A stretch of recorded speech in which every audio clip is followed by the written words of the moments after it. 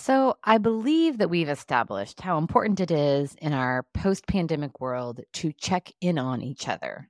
And leaders can use their one on one time with team members and everyday interactions with their team members to do that.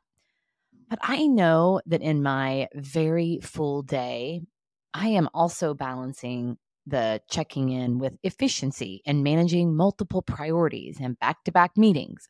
So I was grateful for a tip I received recently during an incredible podcast recording with Zach Mercurio. It's an upcoming episode and it's so good. So stay tuned for that.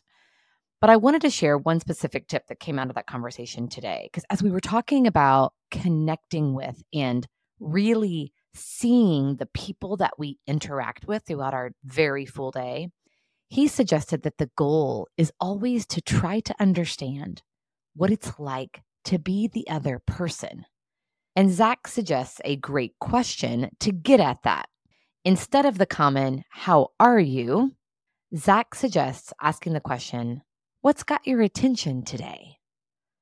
So I've been trying this over the last few days, and what I've noticed is how quickly I get at a greater sense of what's really going on with people. I do get much more of a sense of what it's like to be them. In a meeting with our marketing coordinator last week, I asked her at the beginning of our meeting, so Audrey, what's got your attention today? And she told me about a tension that she was leading through. And then in a meeting with the new connection, I led with this question. And he shared in detail something he's creating that he's excited about. So instead of surface level answers that we often get with, how are you?